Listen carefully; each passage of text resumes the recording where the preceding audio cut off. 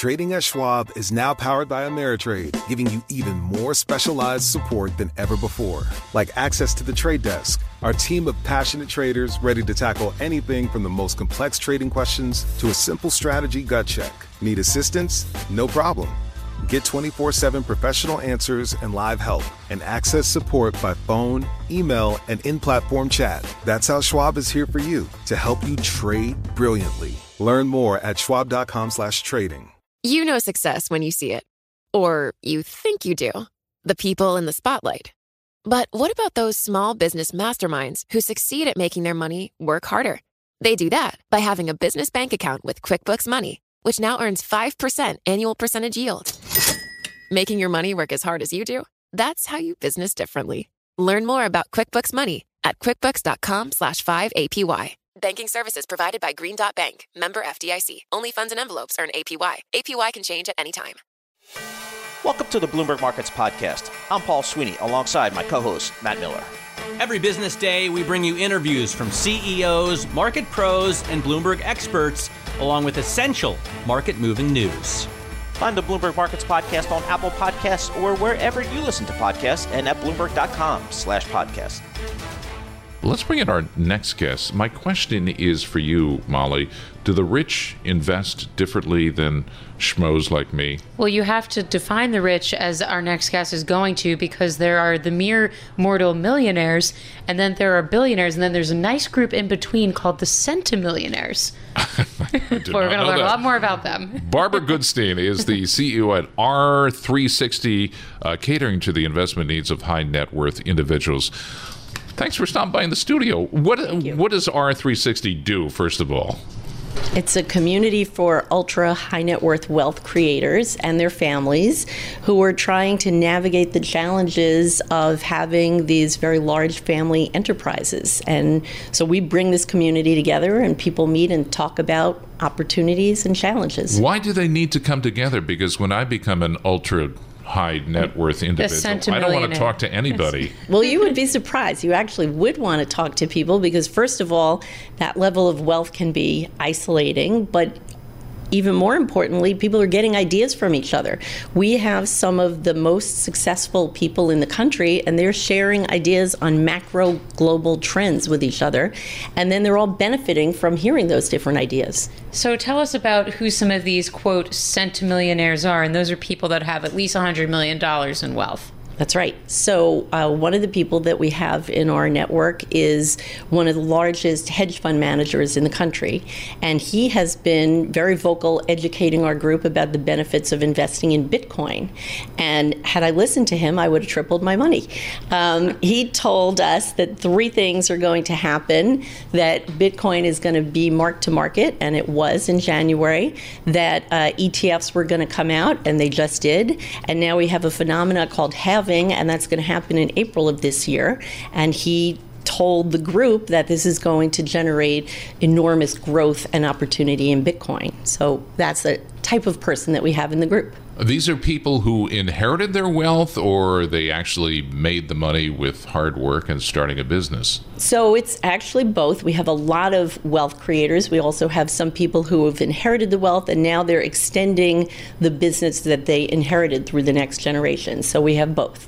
And these are, so a lot of this is what they're talking about with each other. You said like macro ideas. I don't think, though, that these people really want to share where their money's being invested, though, right? Like, does that come up at all? Well, they actually are happy to share with each other. And that's the fascinating part about this community. Everybody's sharing lots of information, personal information, as well as investment information. And so, again, we've got another member who has written 6 books on theoretical physics, and he's got a PhD in quantum computing. I think I know who this is, actually. And he's been advising everybody to invest in quantum computing. There's going to be an enormous rise there. Russia and China are creating something called hack-proof quantum computing, and so we're now looking at investing in South Korea Telecom has built an alternative to that. So what, as an individual investor myself, what can I learn from them? So I think you could learn about, again, macro global economic trends, things that are coming. So we are very focused on the defense area. We think that there's going to be an enormous increase in defense spending across the world, and we've already seen it.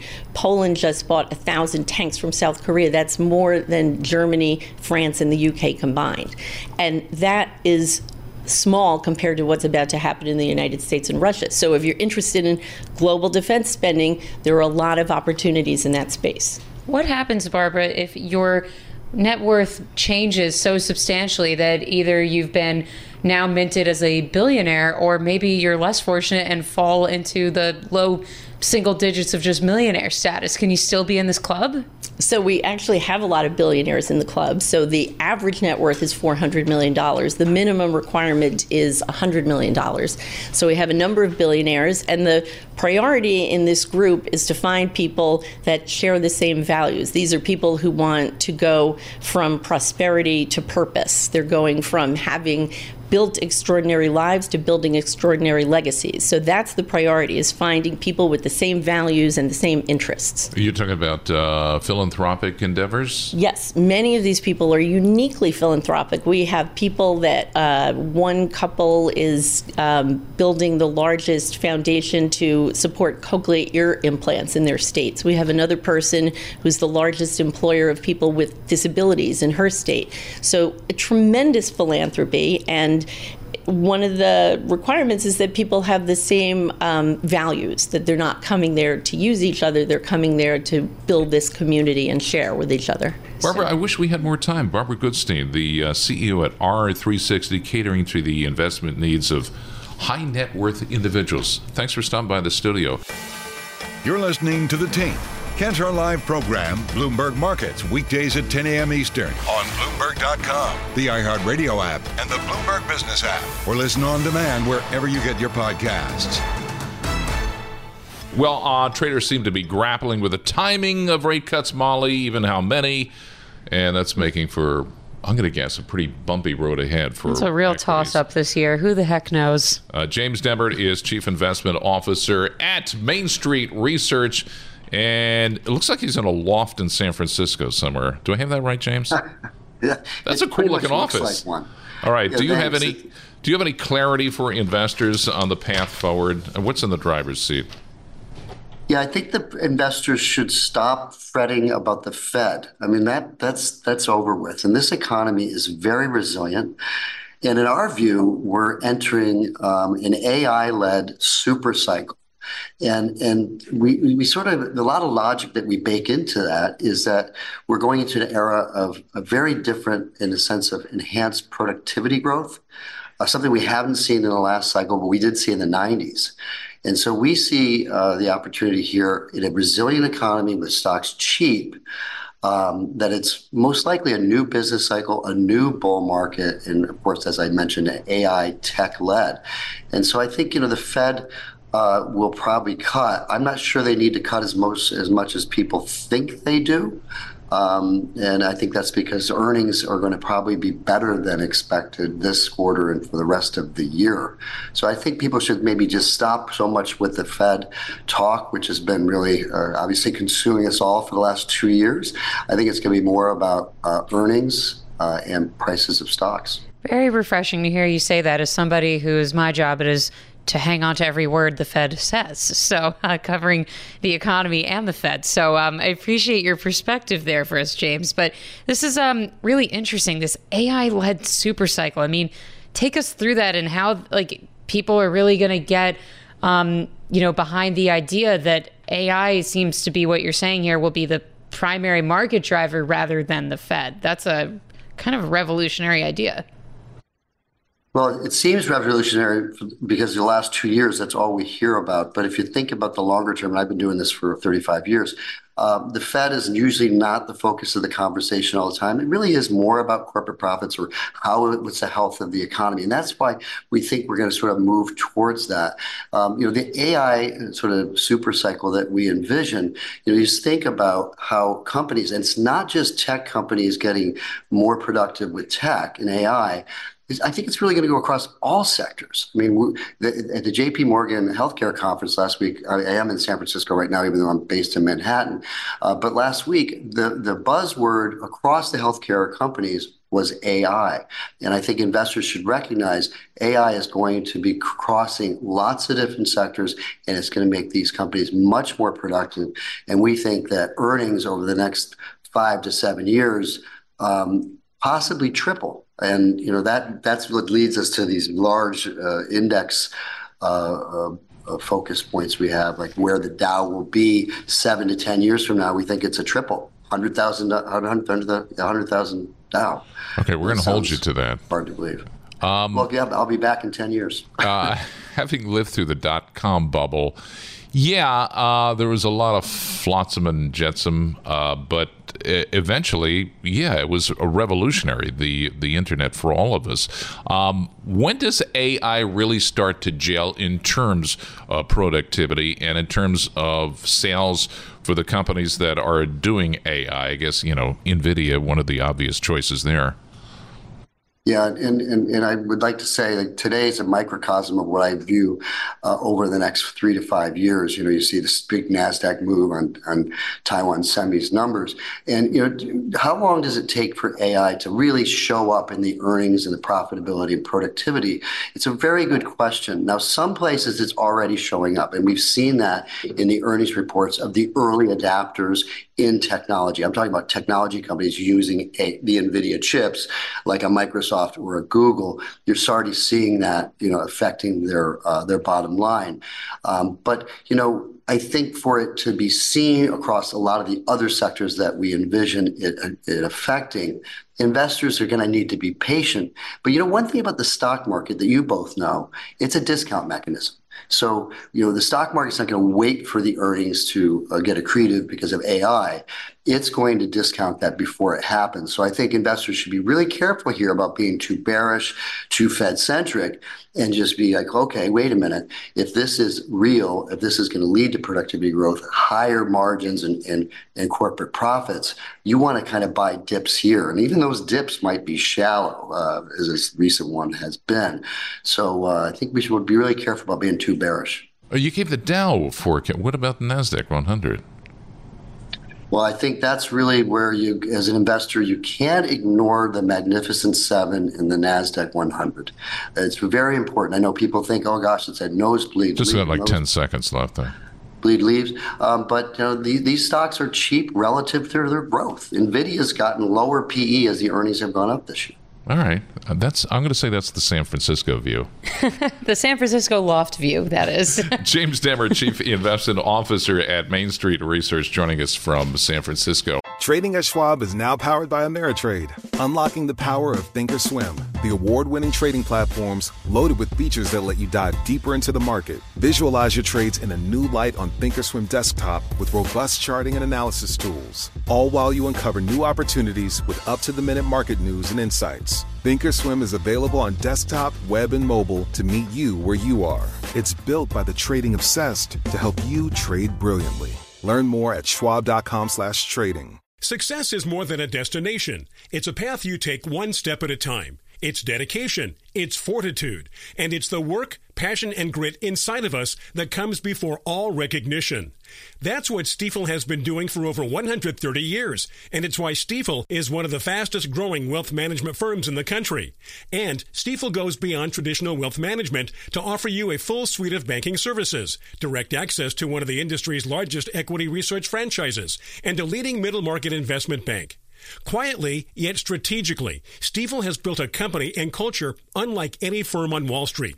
Because success is the drive it takes to keep pushing. It's the passion to keep investing. It's the best of each of us made better by the best in all of us. And that is where success meets success. Find a financial advisor at Stifel.com. That's STIFEL.com. Stifel, Nicholas & Company, Incorporated. Member SIPC and NYSE. You're listening to The Tape. Catch our live program, Bloomberg Markets, weekdays at 10 a.m. Eastern on Bloomberg Radio, the TuneIn app, Bloomberg.com, and the Bloomberg Business app. You can also listen live on Amazon Alexa from our flagship New York station. Just say, Alexa, play Bloomberg 1130. Well, a Fed pivot seems to be underway, but the timing, that's under question right now.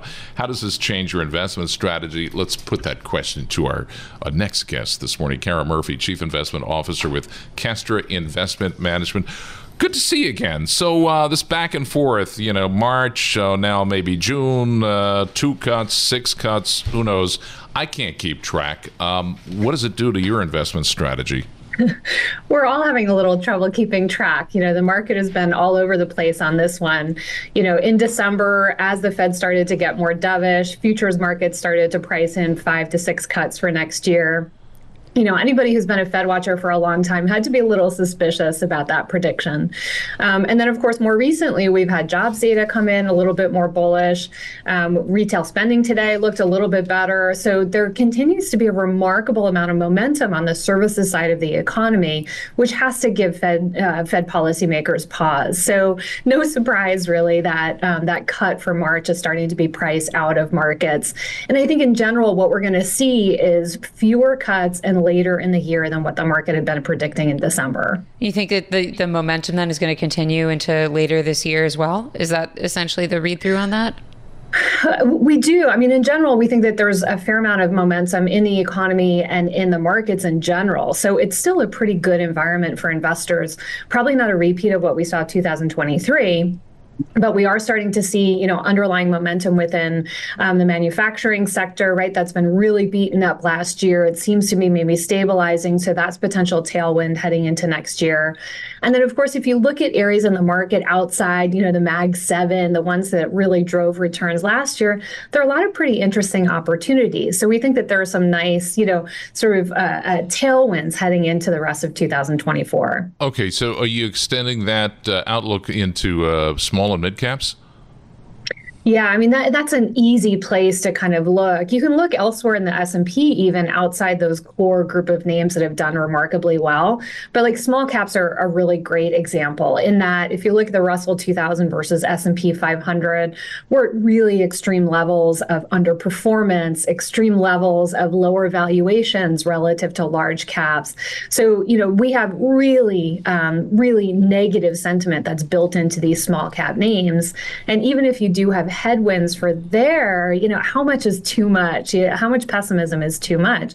And so we think over the medium term, those small caps can actually offer some really nice returns. Is there like a Magnificent Seven in the Russell 2000? I'm serious. Gary would know. I don't know. Yeah, who's out there that's, not I don't know. Really. At least not yet. Who knows? Who knows? They haven't announced themselves yet. All right. Maybe your crafts making business or whatever you're doing because you're so handy, John. John was just telling us that You're not going to let that down, are you? I'm not. I really... Anyways, we're going to ask Kara the smart questions, though. So, Kara, tell us, that call on small caps, would you say that's your highest conviction view for this year? So, we see opportunities in a number of different places, and that's sort of what I like about 2024 and how it's setting up. Certainly, small caps look attractive, mid caps look attractive. Outside the U.S., you have similar issues, right? Where non-U.S. versus U.S. has had remarkable underperformance, remarkable low valuations. There also you have the buffer of higher dividend yields. And then in fixed income as well, we talked about maybe needing to get a little bit more cautious on when the Fed starts to cut rates. But the fact is most asset classes within fixed income are starting at higher yields than we've seen in 10 years. So even without Fed rate cuts, I think you can have a pretty nice return on the fixed income side as well. So I think there are a number of areas where investors can play. I think I put this question to every guest that we say, but in a disinflationary environment or a deflationary environment, what does that do to earnings, especially company sales? Yeah, so certainly as we start to see inflation levels come down, deflation is always a little bit of a dangerous monster, but let's assume we're in disinflation, those rates are coming down. It should slow top line.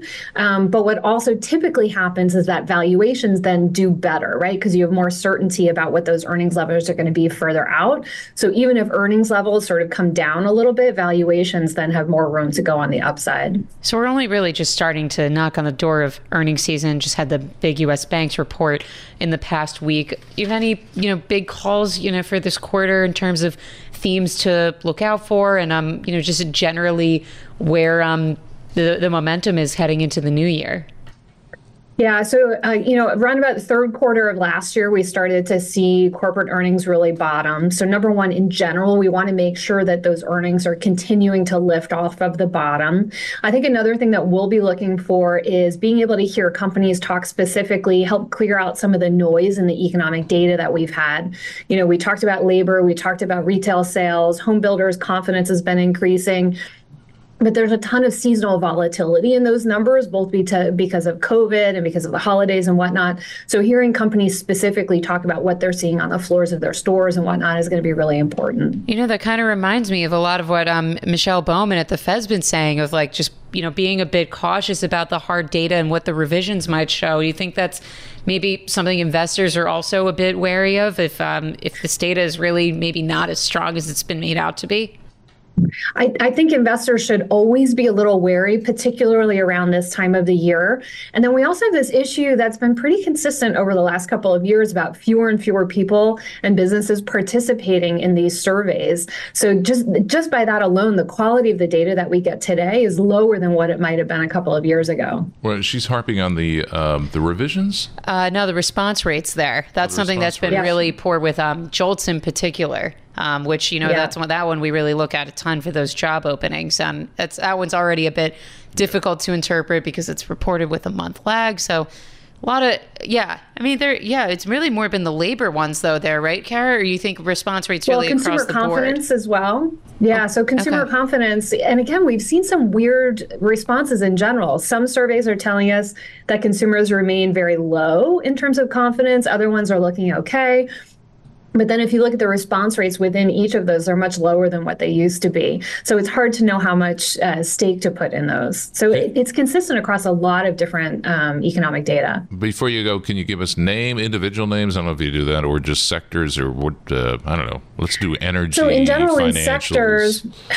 Yeah, well, we actually think over the medium term, energy is actually fairly interesting. The underlying commodities have their own cycle, but if we look at investment levels in those companies, they've been remarkably low, which often presages a pretty good kind of medium term return environment. Valuation levels are half of what their historic levels are. So again, over a couple of year period, we think you can find a lot of interesting opportunities there. I was hoping you might say some names and we would hear what the Magnificent Seven of the Russell 2000 is. The mini mags, yes. I guess. We'll call it that. All right. Kara, thanks a lot. Appreciate it. Kara Murphy, good to see you again. Chief Investment Officer with Kester Investment Management. Trading at Schwab is now powered by Ameritrade, unlocking the power of Thinkorswim, the award-winning trading platforms loaded with features that let you dive deeper into the market. Visualize your trades in a new light on Thinkorswim desktop with robust charting and analysis tools, all while you uncover new opportunities with up-to-the-minute market news and insights. Thinkorswim is available on desktop, web, and mobile to meet you where you are. It's built by the trading obsessed to help you trade brilliantly. Learn more at schwab.com/trading. Success is more than a destination. It's a path you take one step at a time. It's dedication, it's fortitude, and it's the work, passion, and grit inside of us that comes before all recognition. That's what Stifel has been doing for over 130 years, and it's why Stifel is one of the fastest growing wealth management firms in the country. And Stifel goes beyond traditional wealth management to offer you a full suite of banking services, direct access to one of the industry's largest equity research franchises, and a leading middle market investment bank. Quietly, yet strategically, Stifel has built a company and culture unlike any firm on Wall Street. Because success is the drive it takes to keep pushing. It's the passion to keep investing. It's the best of each of us made better by the best in all of us. And that is where success meets success. Find a financial advisor at Stifel.com. That's STIFEL.com. Stifel, Nicholas & Company, Incorporated. Member SIPC and NYSE. You're listening to The Tape. Catch our live program, Bloomberg Markets, weekdays at 10 a.m. Eastern on Bloomberg Radio, the TuneIn app, Bloomberg.com, and the Bloomberg Business app. You can also listen live on Amazon Alexa from our flagship New York station. Just say, Alexa, play Bloomberg 1130. Will Naskovitz is CEO and Portfolio Manager at Heartland Advisors. So, What is your method for valuing stocks? Let's start there, because I think I know what your answer is.